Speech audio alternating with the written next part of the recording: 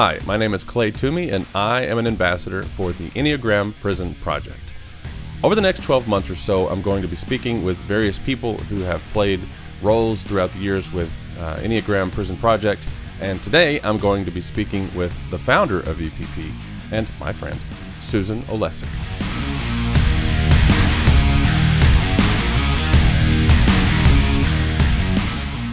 Well, this is fun. I have a whole, now it's like 8 minutes short of an hour and a half, but basically like a whole hour and a half to just sit here and chat. It takes a podcast for you and I to actually get to chop it up sometime. Yeah, I was actually going to try to start. I was thinking of what's the best way to be funny early, and I've had all these jokes running through my head, and we're already talking, so I can't use them. But this is what I was thinking. I was like, I could probably say something like, "Wow, I got to figure out how I'm going to fill a whole hour and a half because we never talked that long." But the reality is, it's like I don't think we ever have spoken less than that, unless it was literally, "Hey, I only have 5 minutes, blah, blah, blah, got to go by." Yeah, I find even those don't usually work for 5. No, I don't know that it's ever been 5. It's probably not even at the airport where, "Hey, I'm out here by G8 or whatever terminal," and even those probably go. You might not like 5. This connection that I'm about to make, but I have my children have put me in touch with the New York Times. I can't think what it's called. The Daily by Michael Barbaro, and he has that way of speaking where pretty much everything he says sounds like it's got you on the edge of your seat because it's so interesting and intense. And you, in a different way, have that same kind of gravitas when you speak about whatever. So I do feel like even if it's 5 minutes, it still feels like that was a good 5 minutes.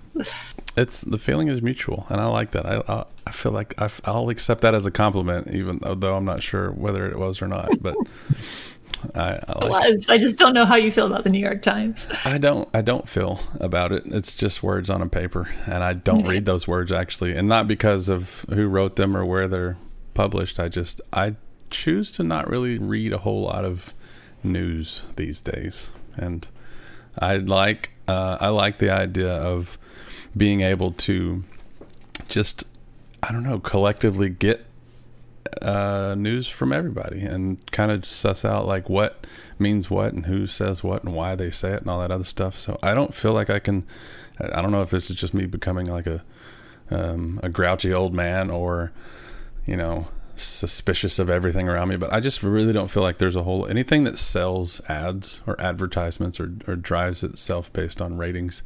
I'm just probably not going to be super excited to check it out.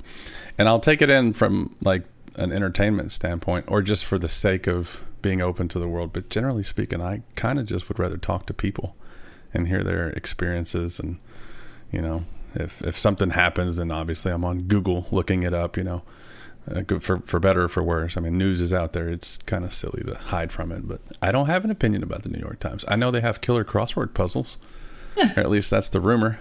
That is the rumor. I'm not actually a New York Times crossword puzzle doer, but it is, to me, really interesting that you just said what you did about not liking or not necessarily reading the news and that you like to get your news from everyone.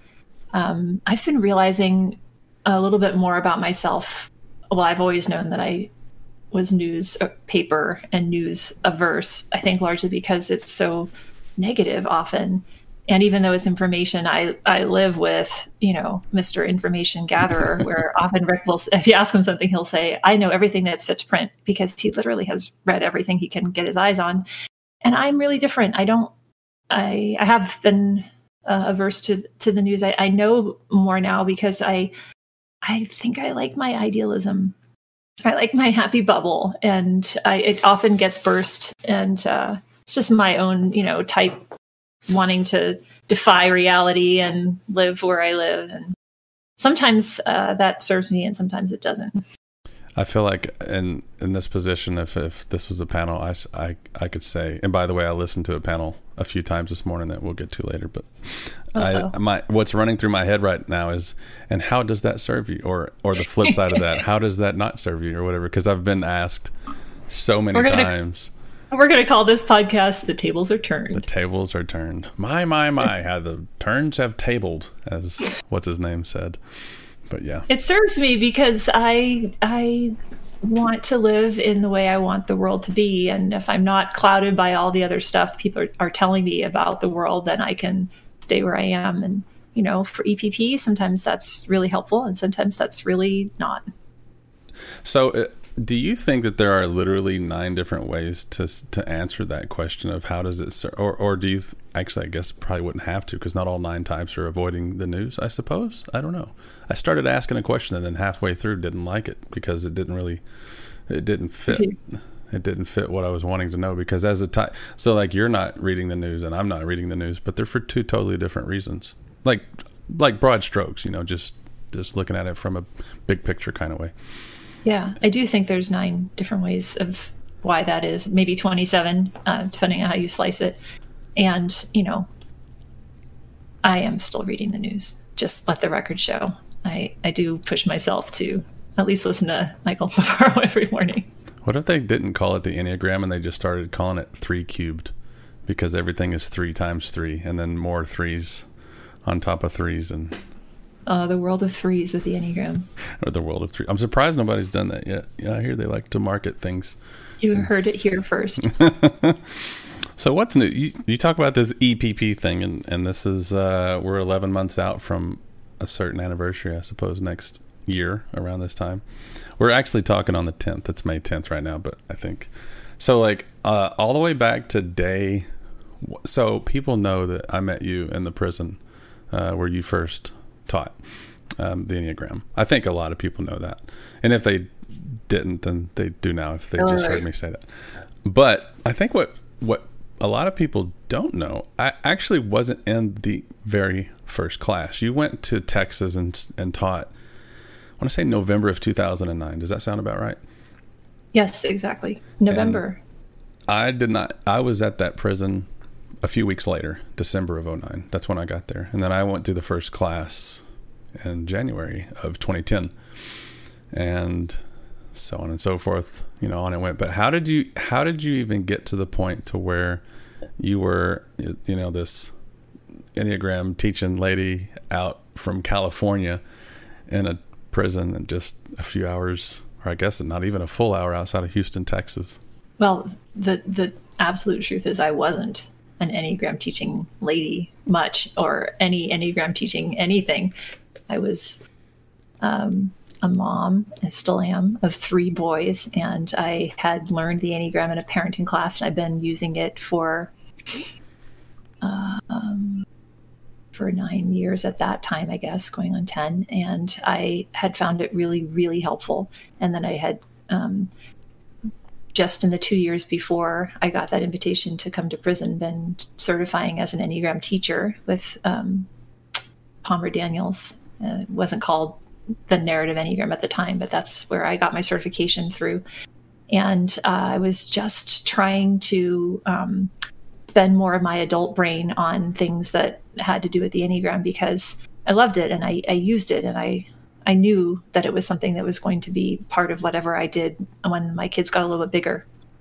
And then when I finished certifying, I also felt really compelled to do something like put it into some kind of practice. So I hung out my shingle with my friends and a couple of their friends in my living room. I had 6-8 people coming on a regular basis, and I was really hard pressed just to do that. I got invited to teach it. I was going to church, and I went to do a workshop with, I think, 40 people in that church, and it stressed me. It was a big deal for me. And then that was like literally a couple, months into it, I got invited to Texas, and I said yes, because that just floats my social one boat in a big way. So I'm curious, I always wonder how people get into prison. As like voluntarily get into prison, not criminally get into, because that's an easier question to answer. But like there is a certain, like, I feel there's some people who are just called to do certain things. Like they feel a desire to serve a population, whether it's incarcerated or any other population, and then they find a way to make that work or make it happen or whatever.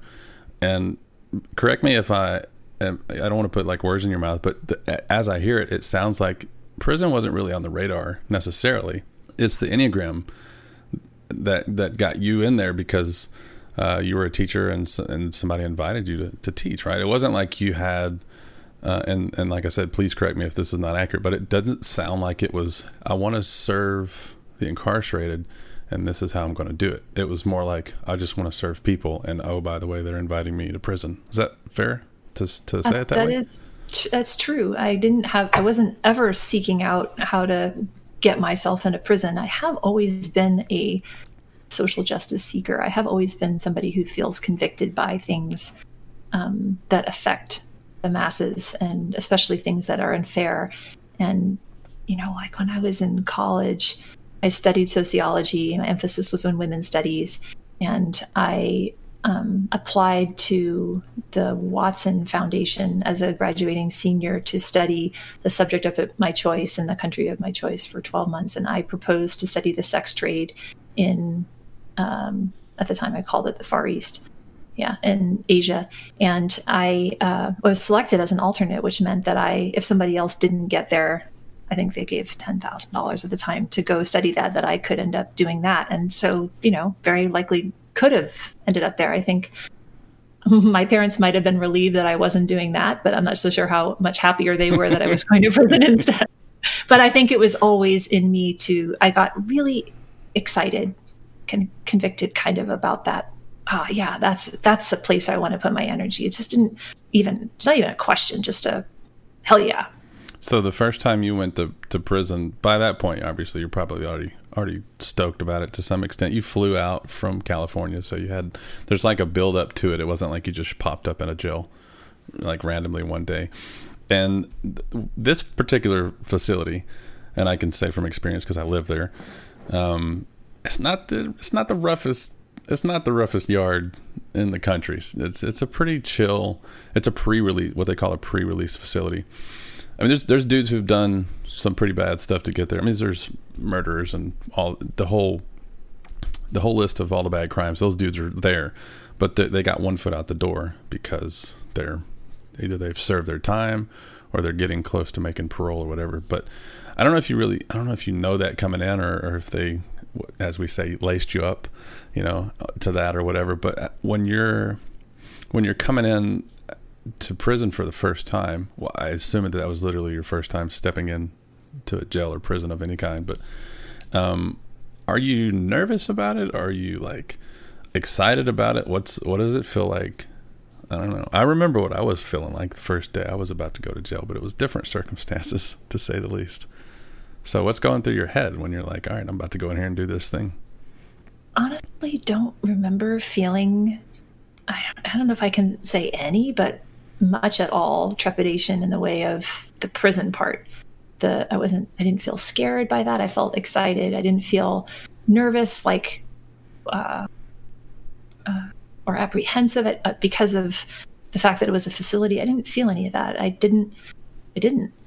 I did feel really, really terrified that I wouldn't remember the Enneagram enough, that I didn't know all the stuff. I did feel a lot of self-doubt and all those sorts of things. But in terms of the prison part, I just felt very sure that was where I wanted to be, and like kind of impatient to get there.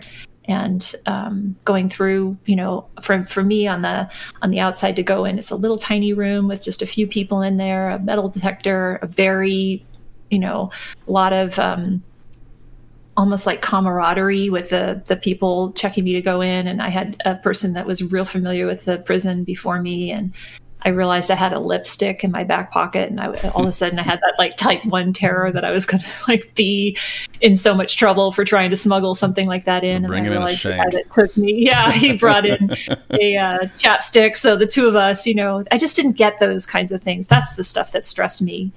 And I actually remember after going through the Sally Port and then going in, I don't know if they call it that, but like, no, it's a Sally Port. I giggled because of every time I hear somebody say, when God closes one door, he'll open another. And so when I think about it backwards, when I hear Sally Port, I think, well, yeah, it's called Sally Port. So I always think about that. So sorry to interrupt, but when I hear Sally Port, I think of that phrase, and it's just silly. And that's what it's like to live in my brain sometimes. I just remember when the door did close, and I was in the hallway of the prison, which was extremely meticulous. It felt like shiny floors and actually silent. There weren't people milling around. People were in the different rooms and different parts of the facility. I had no idea where I was. It was echoey and quiet and shiny. And I felt very still inside myself. I felt like, oh, okay, I'm here. So before that, you're cool with it, but I don't know if I've ever actually asked what your family thought about it. Like your kids at that point, if my memory or my notebook serves correctly, I think they were 12, 7, and 5. So it's probably not the most like normal conversation to have with your kids. But what about Rick? Like, what does he think? I don't know. It's just one of my first thoughts as a guy on the inside watching, somebody's wife teach dudes in prison. Like, I wonder what their family's thinking about. Like, are they scared for their mom? Are they worried about their wife? Are they, like, I don't. Did y'all ever have? I mean, surely there was some conversation there, but is it? I'm just curious what that was like. I don't know. I'd be terrified for my spouse to be going into a prison where I could not do anything to help him if something went wrong, Is a good question for Rick. And also an interesting thing as a fellow head type that you two might have some, shared sentiments around. I don't know. It's not that we've never talked about it. I think one thing that's really nice in my relationship with Rick is there's a lot of freedom to do the stuff that we want to do. And we've always had that with each other. And it was no telling me I'm not going. It wasn't like a permission. We don't have that kind of relationship anyway, right. But it wasn't even like a, he didn't have any of these, have you thought about, are you sure you want to do that? He did ask the questions, though, that I didn't ask myself, which is another thing I appreciate about our dynamic, is he comes from that orientation of safety, security, where I come more with this, body type, wanting my own autonomy. And he would ask more of the safety kinds of questions. I can't even come up with one right now. That's how little they stayed with me. Maybe to satisfy him, but I didn't have it, so I didn't pay attention to it. He may have quite a bit to say that I don't know about. It probably speaks to my upbringing, the way that I thought about that. When I finally met Rick a couple years later or whenever it was so obvious, like, oh, that's why. Like, this dude's a rock star in his own right. And the way that he is and the way that there's the way that everything out there where you guys are is different than how I grew up. And so there was some, like, I shouldn't have been wondering some of those things anyways, because it's just like so old school and like, I don't know, there's probably a polite word to say for it, but I was wondering, like, why. I don't know. I'm almost ashamed to like say it out loud what I was thinking, but really it was just like, how could somebody let their like wife just go do this? And it's just not okay to think that way, obviously. But that's at 2010, I'm in prison, and I always lived in the South, and that's just incorrectly how I thought about things. And then when I met Rick, I was like, God, this dude's a badass, man. And not the kind of badass that I grew up thinking was a badass, I will definitely ask him about that, because I'm curious, and I would guess that he would probably remember some of those concerns. And I just wonder I wonder what that's like, because I didn't have the same kinds of fears when I was getting arrested and going to jail. I had concerns and stuff like that, but I don't know. I can relate to that sense of, I guess, excitement or being eager to, or just like, this is where I belong, as silly as that sounds. Like, some of those phrases fit me too, by the way, except I was going to go live there. And yeah, I'm kind of just like shifting straight into something, because I want to get to this like soon, so I don't run out of time, even though we've still got like an hour. But in that prison where you taught the Enneagram, one of my favorite things that ever happened with EPP, even though EPP didn't have its name yet, was this CELI panel that we did. And it's my favorite thing, one of my favorite things to talk about for a few reasons. One, I'm just a nerd who's, I got the typical like 5 thing going on in my head sometimes, where I just love a good puzzle. And you wanted to do this CELI panel, which is like a spin-off of the popular thing to do out here in the free world, where, what is it like seeing relationships through the lens of the Enneagram, or however you want to phrase that, where how do different types survive as couples. And obviously that's not a thing in prison, but talking as like cellies, what's it like for different types to live together? And it was recorded. Like, we had the ability to record that in there. And I actually, if you don't mind, I would like to play some of that and see if you'd like to talk through some of it. I want to say in this moment, Jeff Lamone, I feel you. Because we did this to Jeff in a different way, played something that he recorded while he was in prison in front of a live audience in Portugal. And he nodded like I'm nodding to Clay. Yeah. And I have not listened to this for many, many years. And I don't know. I haven't pressed play yet. I can close the window and totally. Oh, no, I'm in. You know I'm in. Yeah. I had a feeling. So, yeah, I know you like preparation and being planned and all that, everything. So, and that's why I didn't tell you. But all right, I'm just going to press play from the beginning. And if you want me to stop or pause, or if you want to say something, just talk over it, and I can pause it. And let me know if the volume's not okay, all that good stuff. But yeah, here you go. We have I just want to say, because nobody else can see this, as soon as the came out, the hand went to the face. That was the most like face palm ever. All right, I'm sorry. I wanted to, nobody would know that happened if I didn't say that, because this is not going to be video recorded. But yeah, here we go. We have a special panel for those of you that don't know. So if you're on our special panel, you can come and join it. And the rest of you, if you could kind of find your way back and put the seats back, that'd be great. Okay, so this is how this is going to work. We have a Celly panel, if you hadn't figured it out yet. Because the question that I get all the time is, yeah, but what about in relationship? Yeah, but how does it happen when, my friend does this to me or whatever? So this is the closest we can do to relationship, because you guys, if you live together, that's just about as irritated as you can get with somebody, right? Because you pretty much show your true colors after you've shared cell space with someone. What the hell gave you the idea to do like a relationship type panel in prison? Honestly, as I'm sitting here, I'm thinking, what was she thinking? Oh my God. I mean, I was so... it's not brave. It's not like courageous, because I feel like I didn't really think it all the way through. As I sit here in this seat, I'm trying to, even though I was there, trying to remember like what happened on that panel, and it is so ripe with who knows what's going to come out of people's mouths. So what prompted it really was what I'm saying right there to everyone. It's what everybody asks, is what everybody wants to know. And I think maybe what I was doing was self-preserving. I was trying to figure out how to let people get their questions answered without trying to be an expert about something that I didn't know. That the best way, I am at my best, I feel, when I am able to respond real time to content and to facilitate, rather than to try to deliver material like downloaded from, or just teach it. Yeah.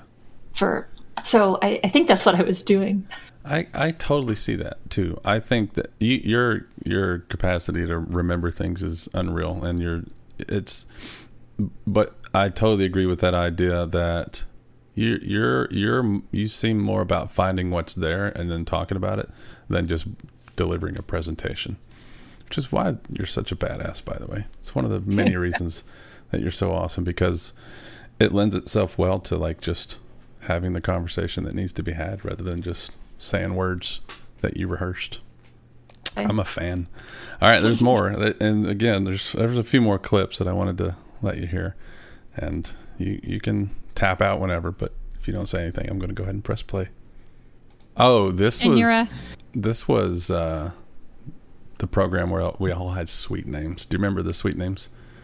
I didn't remember all of them. Yeah, well, just the idea of we all had names instead of being called like Killer and all these prison names. We all had names like Pumpkin Pie and rubber ducky and stuff like that. And what was yours, Clay? Pumpkin pie, yeah.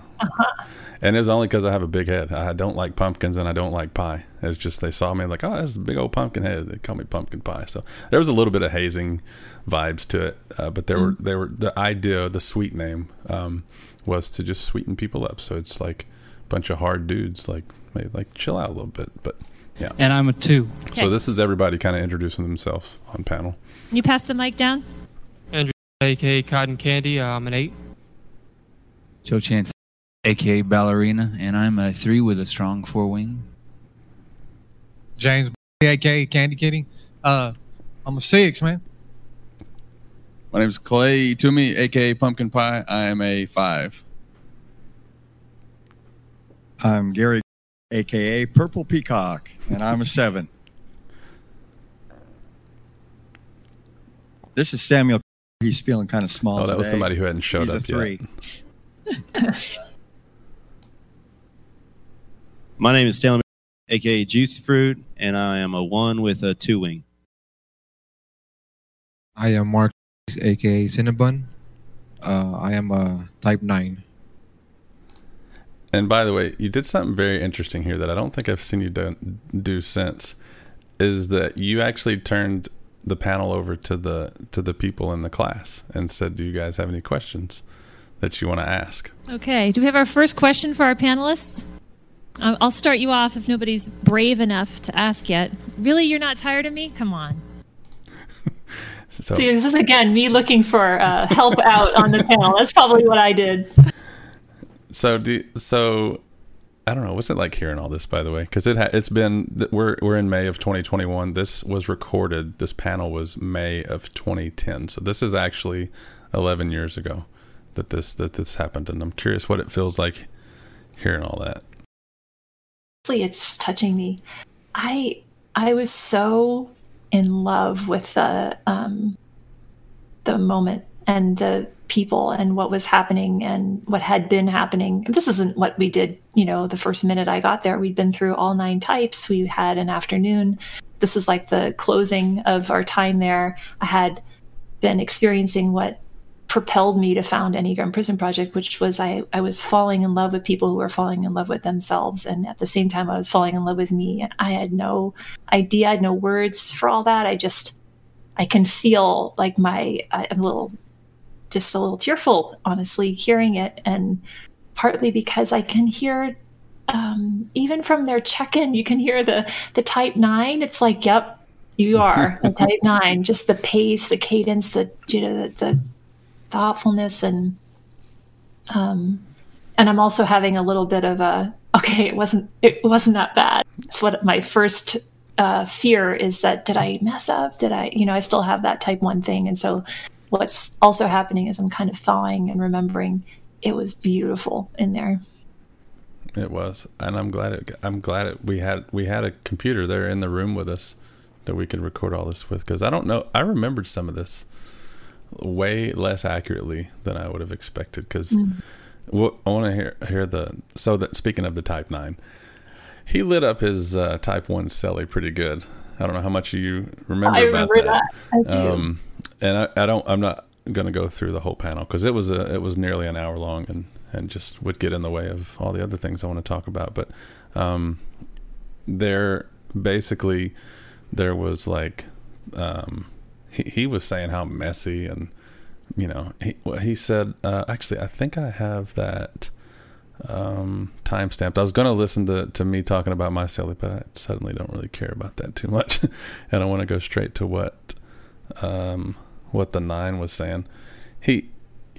Because the 1 and the 9 were cellies, roommates, and it was like the 1 just was like, yeah, Mark was so cool, he's easy to live with, nice guy, clean house, all this stuff. And when you said, okay, well, how was it, asked the type 9, how was it like living with Stanley? And that's what I'm going to try to find right now. Do you remember what the response was when you asked him what it was like living with Stanley? And more of his true experience came out, and how hard it was. Yeah, and I think it's 29, 25. Whatever, but I saw this big old dude, but right off the bat, he seemed like he was really cool. So this is the Type 1. He was laid about back. The Type 9. He had a lot of towels all over the floor because, the wall was leaking. I probably don't know how long, probably because he never said anything about it. So, but other than that, he was just really, really laid back. He had left and went. Didn't you leave and go on medical chain? And you just came back on medical chain or something, wasn't it? For your leg. Yeah, and then a few things happened, and he got separated. And when he got separated, it was like, what? I couldn't even believe it because he was in the same house as me, and I was like, oh no, how did I not know? You know what I mean? I was like, oh. You didn't see that coming. Oh, I never saw it coming. And Mark's a really good dude. He was always busy doing homework. He'd stay on his. And for those who are wondering, separated just means removed from that program until the next class. So the Type 9 wasn't living up to the standards of the class, and so they separated him from the class, and he got to try again the next class. Stay on his desk constantly. He had a lot of homework too, though. But he's like the homework king. He had homework on everything. But he stayed busy. He was into it. He did it. He took care of it. I remember he used to play his radio a lot. His radio would be playing on Spanish music all the time. I'd walk in. He just he stayed in the house a lot. I'd walk in and it didn't really bother me. I needed some me time, but I was never really stressed out about it because I could just hang out and it was like he wasn't even there. Nines have that way of just almost, they can feel invisible. And sometimes that's a strength, especially when you're close quarters. And then in the real world, right? Or when you're out here in the rest of the work and PEP, it's not so great to be invisible, right? You want to be noticed, probably. Yeah, but the Spanish music thing was cool because, it surprised me when he was surprised when I told him I was cool listening to it because I liked it too. It was no big deal for me. So is that a way for you to narc out, Mark, with your music? Let's hear. Sometimes. Tell me about that. Living with Stanley for 2 months or a month was like hell. And, okay. Before he moved in, my house was clean. And for more context, by the way, not only was this Type 9 loved by, he was just a big teddy bear and everybody liked him. And I think the opposite was true for the one. He was not as liked. So to hear him get lit up, I don't know if you can hear the class, but everybody's just cracking up and kind of enjoying because of who it is, which probably, I don't know if you had any emotional reaction or connection to any of that, being that it was a Type 1 that was happening to, but it was way more uncomfortable than the recording kind of shows. Or I was uncomfortable. I was also I'm always uncomfortable no matter who the person is that is potentially going to be in something shameful.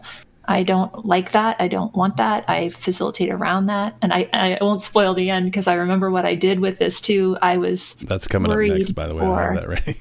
Yeah, I was worried for the Type 1's inner experience.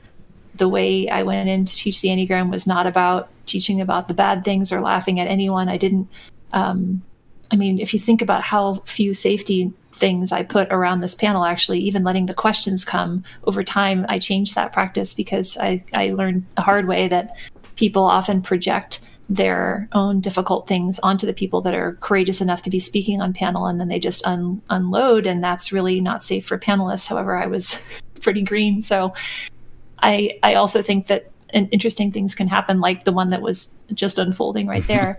And I was cringing inside for how hard it would be for me to be in front of everybody recorded, right? And this, how many people are in the room, do you think, Clay? 100? There were, I think it was at least 100 who were in the class, like current participants of the class. And then there were also graduates from previous classes, which had to be another 40 or 50 people. So if I had to guess, I would say no less than 140 and probably more like 150 or 160.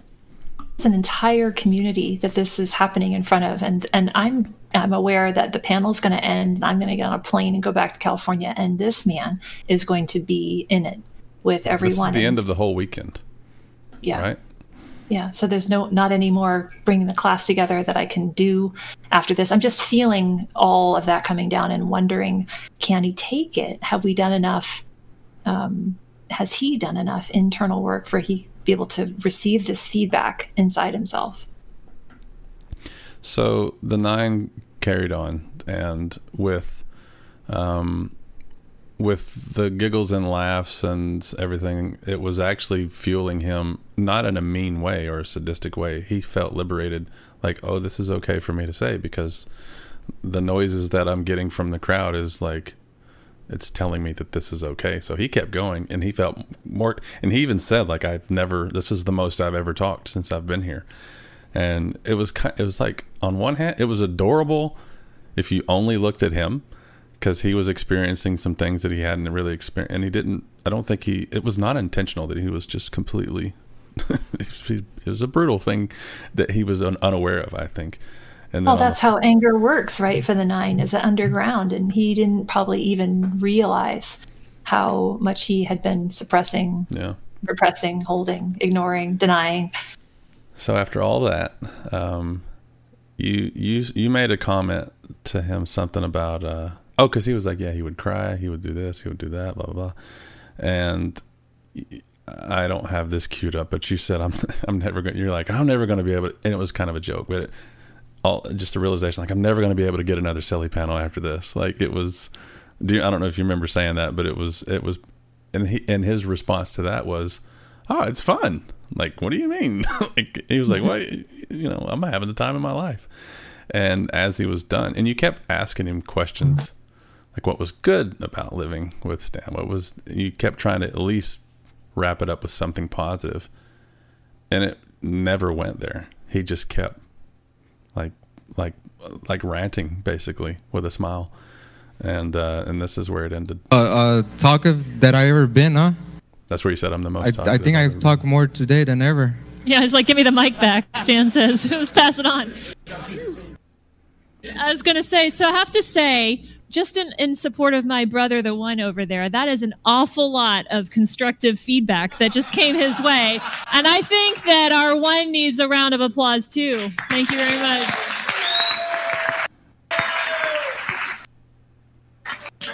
So, in case he's too in touch with his anger right now, I'm going to just ask you to, let you have a chance to respond, but in a second. So we're going to pass the mic all the way back this way, if you will, so that you can have a few deep breaths. And I'm suddenly aware that I wonder if me playing this and listening to it in this format is triggering to you as it might have been for Stanley hearing all that from his old silly. I don't know. Or do you have any thoughts around that at all? I'm not sure what connection you mean. Triggering. I mean, for like, me, how? I don't know. This was like not funny, but I don't remember this as like bad or like, I don't know. It was kind of brutal, but I don't have any like negative connection to the memory of it. And I'm not saying that you do or should or would, but I'm making sure that this is like, okay, like we're good. Like, it's so okay. But what I feel is, the things that I've learned since the panel, and some of them I already said around safety and what we do and don't do with panelists, and how much time it would take to unpack all the things that just got laid out right by this very honest type 9. And I think that what I might say today is turn to the group that's enjoying this so much and say, so this is reactivity. And this is what happens when we aren't able to say what we feel in the moment. And, can you think of a time for yourself when you've not been totally honest with all that you might have been experiencing? And there's not a single person in that room or anybody that's listening to this podcast that can answer that question honestly in the negative. Everybody always has some things in their life that they can look back on like that. So I would bring more of the relatability. And And I'm not sure that I wouldn't do again what I was attempting to do for the type 1, which is to give them a second, because I know how it is for me when I'm not seen in the light that I want to be seen in. This was not a positive light. This was a lot of information that type 1 never had heard before. And I know when we feel wronged, we want to fix it, and we want to fix it in a kind of righteous way. And sometimes we can do harm by answering too fast. And I wanted to let him, if he could, find his ground. And that was the olive branch I was attempting to extend. As a student, like, me sitting in class, those little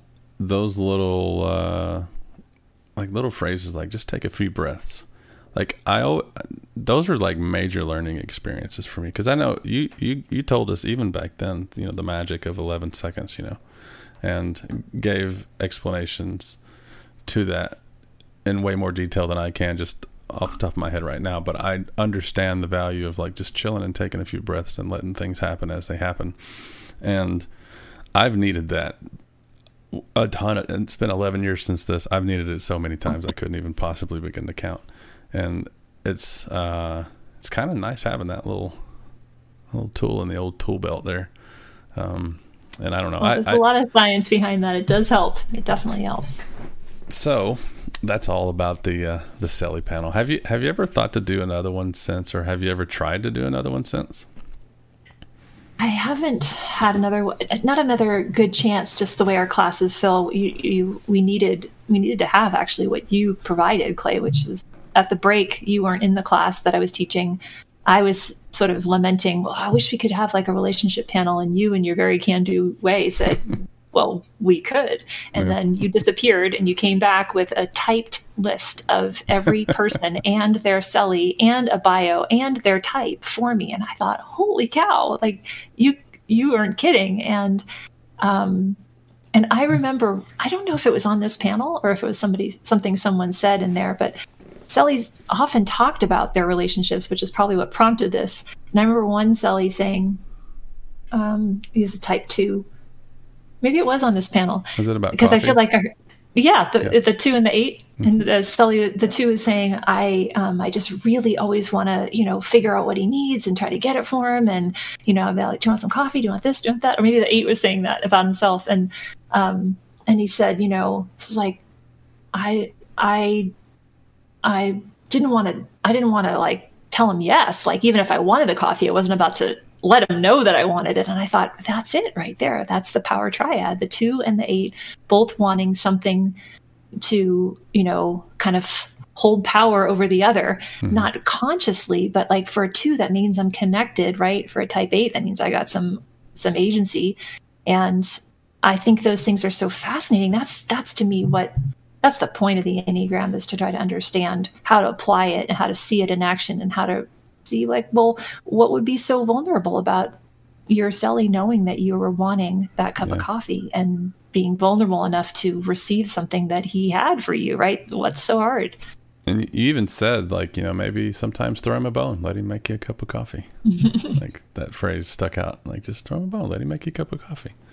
And I don't know, where does the 5 fit in all that? Because it's in that same triad. How does I don't drink coffee, and I'm probably not making somebody else coffee, but if I did, how would a 5 fit into that if either of those guys were my CELIs? I think you would be able to answer it best, but what I understand about 5s, it's much more about knowledge, and I might have something that and maybe I share it with you, and maybe I don't. And actually, I talk about the thing that you said to me way back then in Texas, where I think it might have been on a panel where you said, people will want to know stuff from me. Like, they might say, what'd you have for breakfast? And I'd say, who the F wants to know? Why are you like, asking? I'm not going to tell you. Why are you asking me that? What color are your socks? Piss off, right? You just don't let people know stuff unless you do want them to. And then I always contrast that with how we ended up at the first IEA conference with you and Elam on panel, and you said, and I quote, you carte blanche, you got the keys, you can ask whatever you want. And that's how you showed up with your open heart. So it's actually not about the socks or what you had for breakfast or every detail of your life. It's about your inner state. And that when you feel connected and in control as a 5, then you're very open and disclosing. Yeah, Does that feel true for you? 100%. And I probably use different terminology for it, but it means the same thing. It's about trust for me. And I laughed as soon as you brought that up, because it wasn't even 2 nights ago. Guy at work comes over and asks me, hey, do you got your phone on you? This is he's my supervisor, and he says, hey, you got your phone on you? I said, yeah, what's up? He goes, open it up real quick. I said, why? He said, well, you have the app that we have where we clock in, we log our hours and all that stuff. We do all that on an app on our mobile device. He says, you got the such and such app, right? I said, yeah. He goes, here, I need you to look something up real quick, make sure it's there. And the conversation is about, so I work Thursday, Friday, Saturday. That's my schedule. Thursday, Friday, Saturday, overnights, every week. And this week they added a day, so I'm going to work Wednesday. He was wanting to make sure that Wednesday was on my schedule. And the way that he was going about it, I don't like conversations to go like that. I don't particularly trust this guy. He's never done anything. It's a work relationship. He's more aggressive than I like. And he's the kind of guy where he says, hey man, what kind of socks you wearing? I want to know why he's asking me that before I tell him. So I connected the dots. I'm good at that. So when he asked me to open the app up, I said, are you wanting to know if Wednesday's on my schedule? He's like, yeah. I said, it is. I already looked.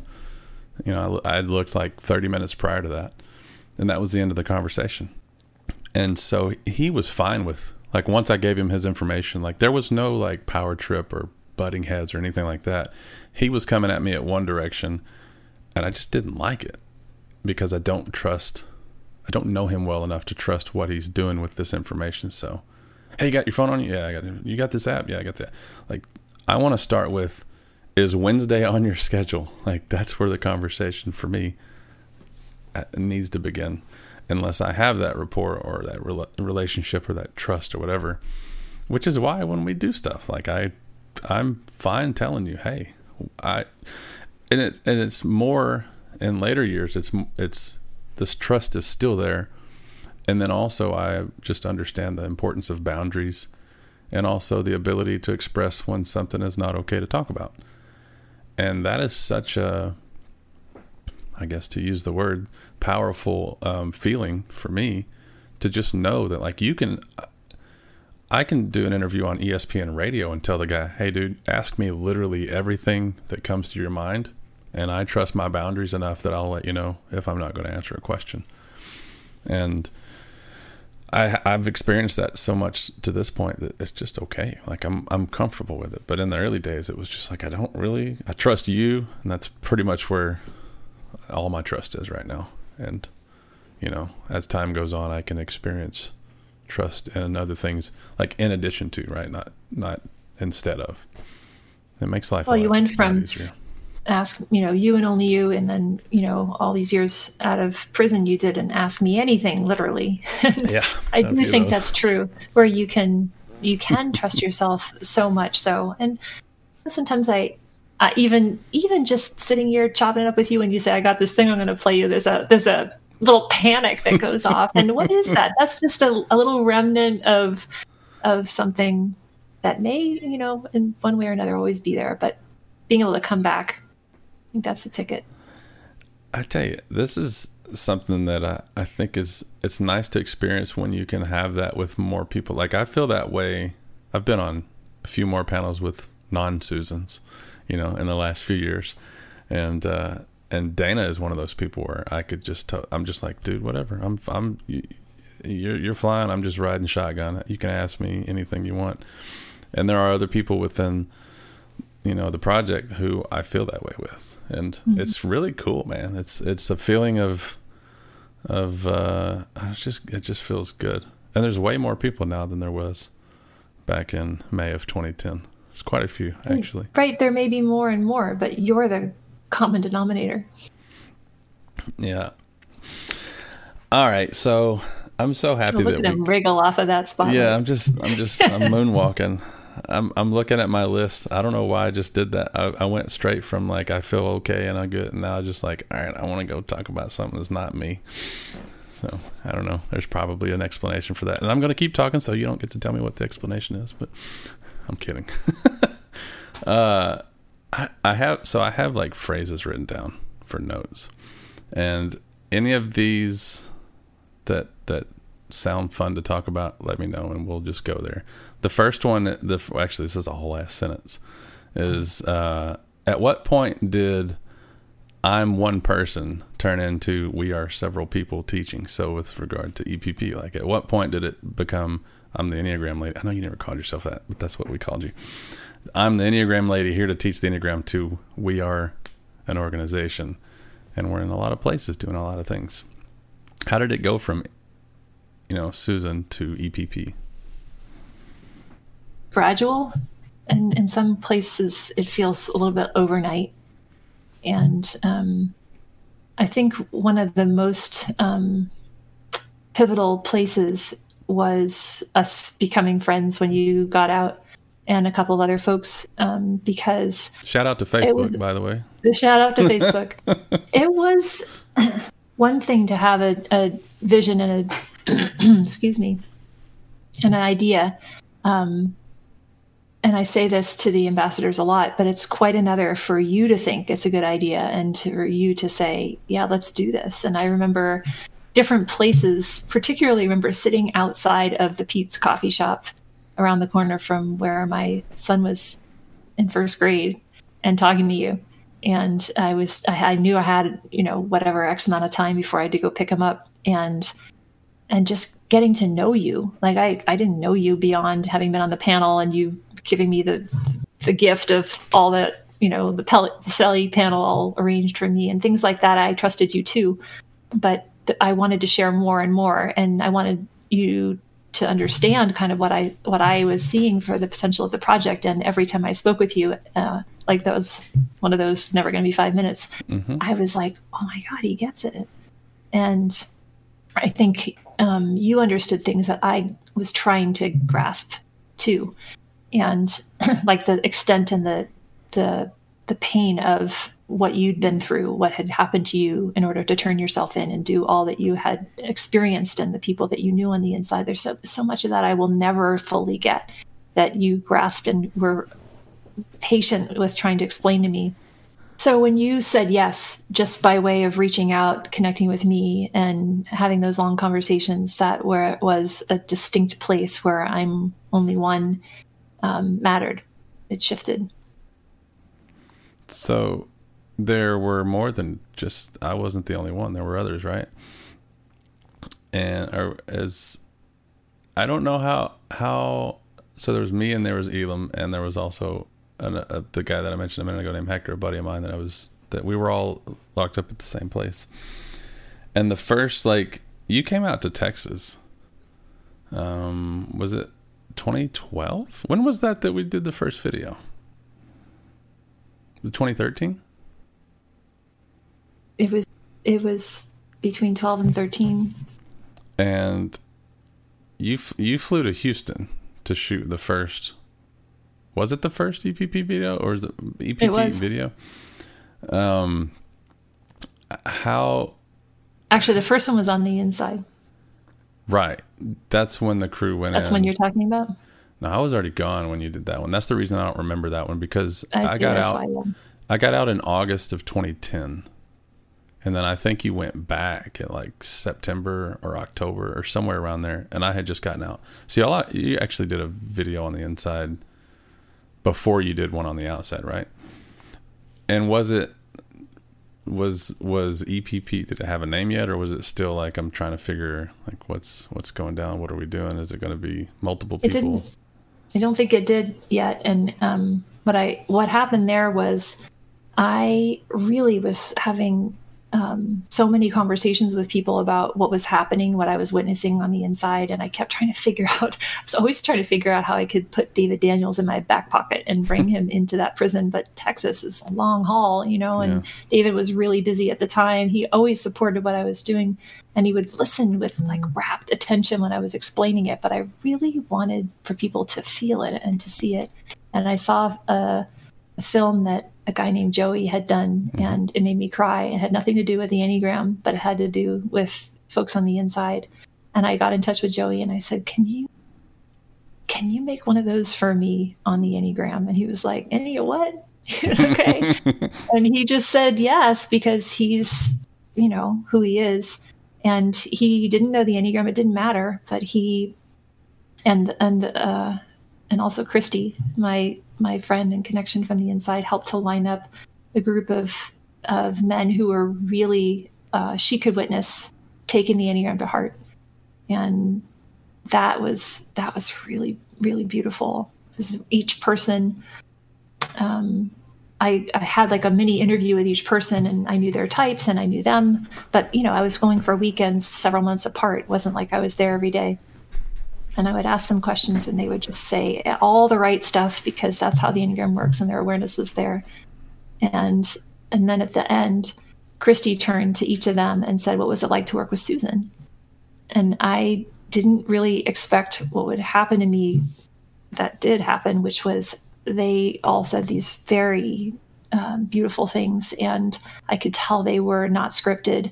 They were straight from their hearts. And I was so uncomfortable receiving that. And I was realizing, oh shit, I'm going to be forced real time to be like true to my word and do what I've been asking them to do. Receiving is a muscle, and let this in and let the other side be true and all that. And it was quite a moment where I realized if I didn't do that, then I was full of it. And I didn't want to be a full of it teacher. I wanted to be a true teacher. That was a big turning point for me too. What makes it hard to accept that kind of stuff? From my perspective, I would have loved it, because I never felt like I got a whole lot of that kind of stuff. And I suppose everybody would have their reasons for running from stuff, like they're avoiding it or not, like feeling uncomfortable, whatever. But I really struggled to relate to that, because I would just like, it's always been like such a desperate need for me that I would have been like, fucking thank you. Like, please, anything positive, I'll take it. What makes that uncomfortable in that moment to just accept all that? I think it's not unlike that moment we had 5 minutes ago when you said, I'm going to keep talking so you can't say anything, and I'm just going to ask the next question, right? Like, there is a part of me that liked it. Of course, well, maybe not of course, but I definitely love to be told beautiful things about myself. And if I don't believe them, it's very hard to stay there, because I think that's how ego works. Is ego keeps telling us this other version of ourselves. And the thing that I was hearing was incongruent with the story that I had. And so when we are in those places, I think we're forced, or we're invited to, nobody's forcing anything, to reconcile. Which one am I going to listen to? So I think that hearing things that are incongruent with the story that we have about ourselves is a real moment of having to reconcile. What are we wanting to be more true? And I wanted that to be true. I wanted their experience of the Enneagram to be true. I wanted them to have freedom inside of themselves. I really didn't want that as much for me as I wanted it for other people. And that was why I said yes to going in prison, with so much conviction, I think, because I think at the unconscious level, I felt like if it could be true for them, that it could also be true for me. And I feel I identified in the past tense, and still can, like I identify with the type 1 on the panel who's doing all these unconscious things that are so hard for the people around him. And I think at that time I was so full of those self-doubts, and I had to make a pivot kind of on the spot. And every time I teach in prison, every time I was going to that prison, that was happening for me. I was realizing people were adoring me and what I was teaching and what was happening for me, and projecting all these beautiful, positive things onto me that were reflections of them. And I'm very skilled at and adept at, deflecting that and referring that people back to themselves. What I think has grown over the years is I can look in the mirror with a lot more presence now, and I can withstand that affection and receive it more than ever. But it took a lot of time. So I don't know if that answers your question, Clay. It does. I like the word withstand there, because I think of it as like a it's not defensive, but it's like being able to take it without it knocking you over. Was there ever any, I don't know, I've bitten off more than I can chew kind of vibe or feeling, or not even like big picture stuff, but just like, oh, I'll never do that again, or that was I just missed that, like live and learn kind of stuff, big or small. I don't know, just anything that comes to mind. Thinking of like I don't know, maybe even if it was just like a fun little experience of, well, we tried, but Well, a couple things come to mind. One is not like I wouldn't do it again, but I remember a couple of years in having found an opportunity to pilot a program in Elmwood, and where I met Alex and Vic and Renee eventually, and Neelam Wadhwani, who's now an advisory board member for EPP. She was quite protective, I think, of the people that were going to be in the program, and she watched me for a fair bit, wanting to understand what my intentions were. I'm sure what the Enneagram was, the program, and wanting to see how people came out of it. And I don't know how long into my volunteering at that jail this happened, but at some point it became clear that it was effective and it was popular and there was demand. And then she started to open up to me and say, not open up, but like the opportunities were opening up. And I remember sitting in her office and knowing same thing. I had to go pick up my son. Probably wasn't first grade anymore, but I had 3 children, and in the space of 5 years. So they were at all different ages. And that was my first commitment, was to be a really good mom. And her saying, could you teach here? Could you teach there? We have 6 programs over here that could open up. This part of the jail would like it. And all of a sudden I went back to my car and I sat in the parking lot and I put my head back and I fell asleep. I've never really had that before. And it was the first time I really got that that's a defense. And I wasn't that tired that day, but I was only one person. And I was trying to figure out, how am I going to respond to that? And where are all these guides going to come from? And this was, many, many years ago. But that was a little bit of that, like, what have I done? And it didn't last that long. I mean, it lasted long enough to go get my boy and go back again the next day. It's funny how many stories are like, and I was on the way to get my kid, or I had to go get my kid, or one of my kids was at practice.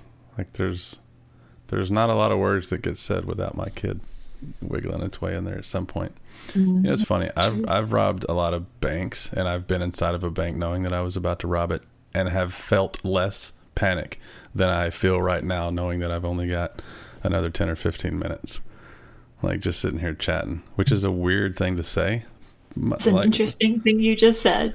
Likely a weird thing to hear, but it is what it is. But I don't know.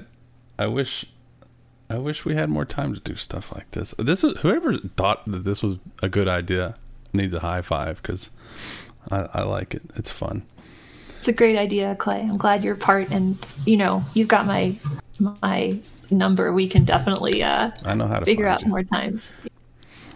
Well, I'm aware. I know you have a hard out here in a few minutes, and I want to leave space to just say anything that came to mind that there was never a question to answer with, or anything. But is there anything left you'd like to throw out there, or just anything that's on your mind? I went in like you did, feeling like I was just going to chop it up with you, not that I had a whole things. I had a bunch of things to answer, but this is what I'm looking at right now. Over the weekend, I heard someone say, we can only become as light as we have been dark. And I liked it so much, I wrote it down so that I would read it over and over again throughout the days. And I think it's so deeply resonant with me that it gives me a lot of I think a lot of the hope that I feel when I'm on the inside is working with people who have been, raised in childhoods full of darkness and have really done maybe some very dark things. I think it's that touch, not a touchstone, I guess it's not, but like a reference point for how bad things have been is what gives people such equanimity on the outside. I've heard ambassadors say this in their own way, all of them. But like, I'm so grateful for how things are today because I know where I've been and I have perspective on what really matters, and I can feel my own place in the world because I know where I'm not. And it's just, it strikes me. And I think that you are someone who's come through a lot of dark, and you are someone who's here to shed a lot of light.